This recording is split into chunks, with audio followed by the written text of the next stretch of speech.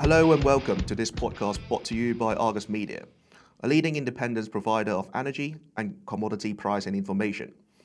In this episode of Metal Movers, we will outline and discuss the importance of lithium in net zero transition and how does the world access more lithium to meet its future demand.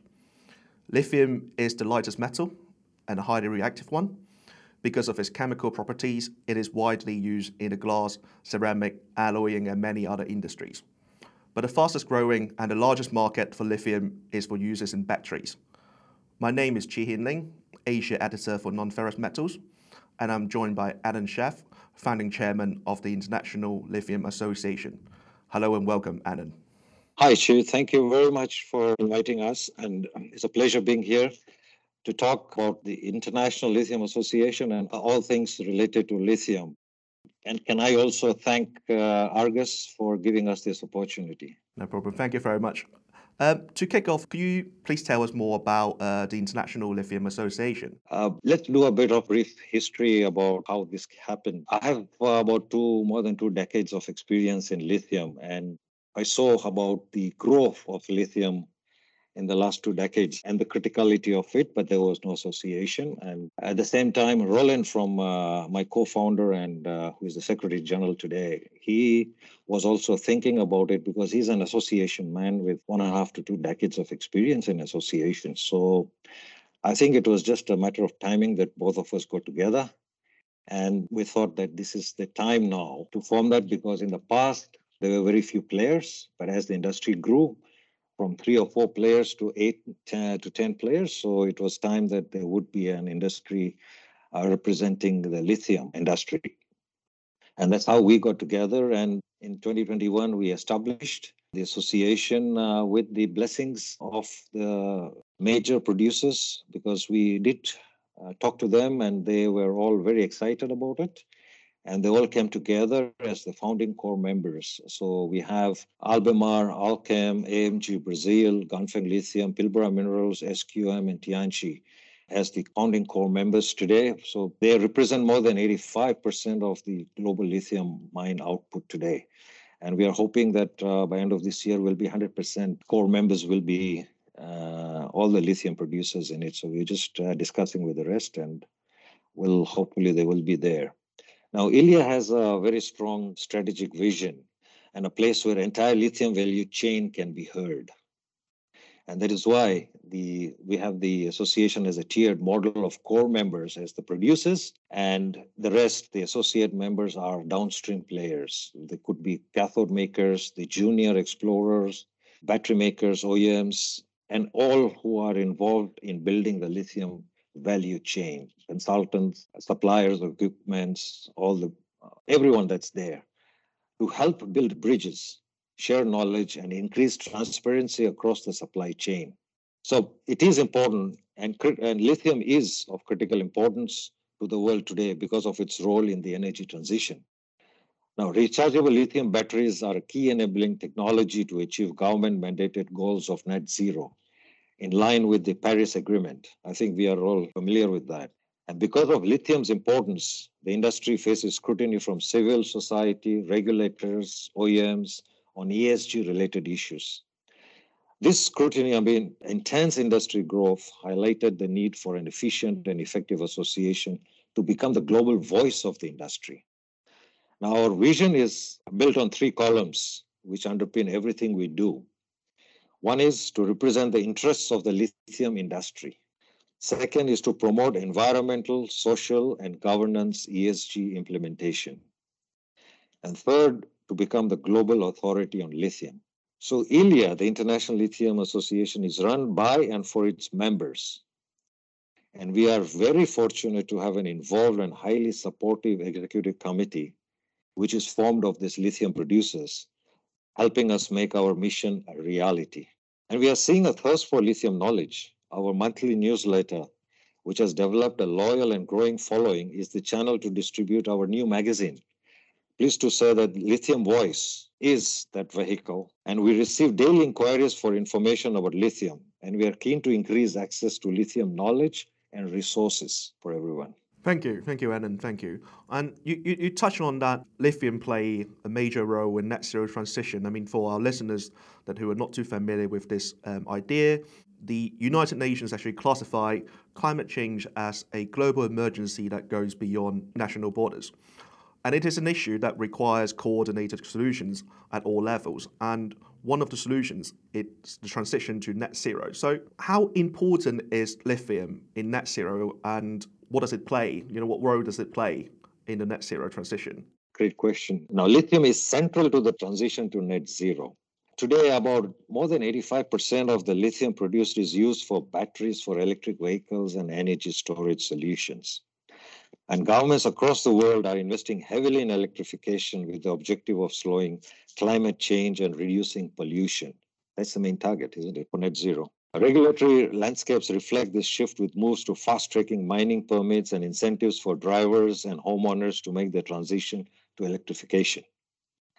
We are witnessing a revolution in energy and transport.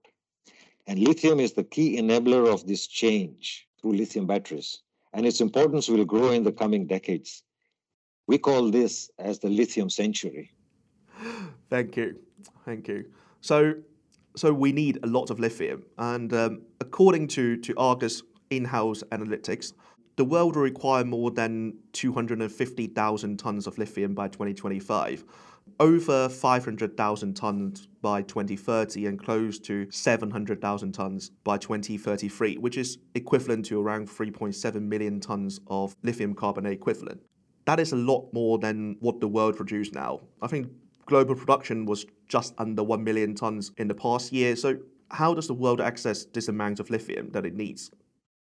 There is plenty of lithium. In fact, it is estimated that it is 33rd most abundant resource on Earth's crust, with an estimated 98 million tons in existence.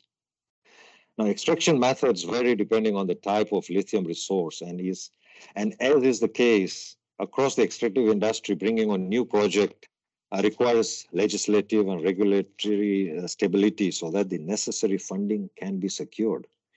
We are currently seeing many new projects already in the development stages in hard rock, brines, clays, and other types of resources. And many new ones will soon follow. Another most important thing is to understand here is the lithium-ion batteries can be reused and repurposed for other applications after they reach end of life in the e-mobility segment. They can be used for many more years before they need to be recycled. Unlike fossil fuels, battery materials will reduce our reliance on natural resources through recycling. So it's a matter of time. The whole industry grows. Good. So given how important it is in net zero and the push from the UN and global governments and other factors like soaring demand, etc., how do you think this trend will impact investment into lithium mining and refining? Well, the demand for lithium is resulting in new mines coming into production, isn't it? You can see much more coming online. On an average, a new mine takes 10 years to come on stream. Maybe if it's a hard rock, maybe a bit sooner. Brines a bit slower, but the new technology, new resources will take, and the development stages will take similar time. And refining capacity can be brought on quicker if the relevant expertise can be secured. I mean, you already see in Western Australia in the last 5 or 7 years, investments into refining technologies, establishing 3 big refineries by our core members.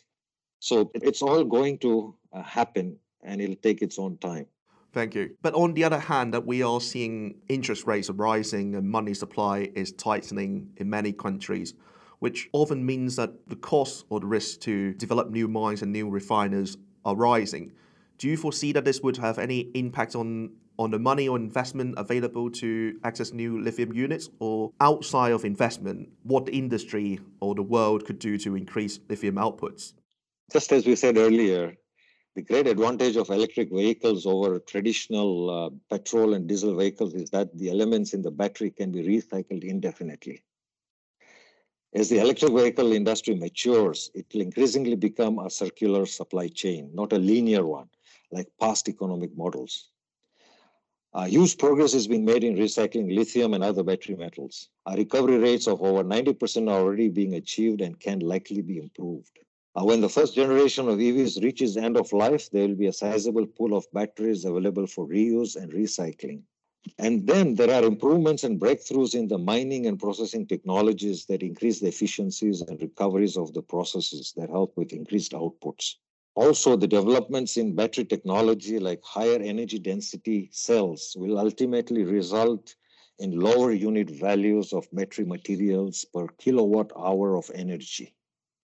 All these developments will gradually make the lithium supply chain more efficient. And you can already see that the government's pushing for establishing recycling, establishing all this development and supporting technologies that are new and helping increase the efficiencies of lithium recoveries. So all this will add up. And we are at the very nascent stage of the industry's growth. So all this is already in the pipeline. And as it grows, we will see those giving results in the 10 years' time, in a decade. Thank you. So we can really expect a lot of more new mines or new projects to come online in the coming decade, which is obviously good to tackle the needs of a huge demand for lithium. But I guess it is equally important that these mines and products are mined and sourced responsibly and sustainably. As we all know that large demand and the potential profit is typically the incentive for unethical or illegal mining. So how does the industry or ILiA is making sure that lithium is sourced in a responsible and a sustainable way? I think that was one of the important and very strong pillar of ILiA's vision was sustainable and responsible, or is rather a sustainable and responsible supply of lithium and the whole value chain. Now, lithium is highly regulated and responsible industry today, actually. The leading producers are publicly listed companies operating industrial mining operations, mostly in OECD member states. It is critical to maintain sustainable and responsible production in the face of intense market growth and increased production. And this was one of the main drivers, as I said, behind the creation of ILiA. And it is why we welcome the junior mining companies and new producers to the association. So they benefit from sharing of best practices at the planning and exploratory stages. The lithium value chain has the advantage that it is developing in the 21st century, and it can adapt best practices to deliver sustainable and responsible produced lithium. For example, ILiA's Sustainable Lithium Subcommittee has started work on the development of product environmental footprint category rules. That is, the short form is PEFCR, for lithium life cycle assessments. That again, it's LCAs. The work of this group is very important for the entire lithium industry, as independent LCA guidance will serve as a benchmarking tool by which lithium producers can measure their ESG credentials. To assist in this process, ILiA has joined a working group at the International Council on Mining and Metals, ICMM, which helps to coordinate LCA-related work between many of the largest metals industry associations. So I think this should groundwork, the foundations are being established to ensure that the whole lithium value supply chain is responsible for it. Thank you very much, Anand. And the final question before we wrap it up. With lithium now recognized by many countries as a critical material, and there's a rise in trade protectionism, how the ILiA helps its members and the industry to overcome barriers to trade, which may have opened up as a result of countries realizing how critical lithium is? Now, let me just clarify. ILiA is a not-for-profit association, industry association run by its members, for its members, and is a non-political organization that encourages a competitive and appropriate legislative and regulatory environment for the full lithium supply chain.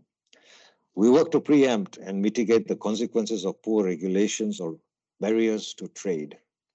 The EU is considering classifying lithium salts as a toxic material. You will be surprised to hear that.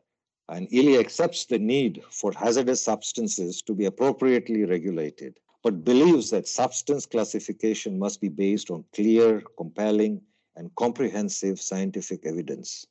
ILiA's new Health and Safety Subcommittee is developing an industry risk management option analysis, what we call as RMOA, another one for you, for lithium chloride, carbonate, hydroxide, and metal.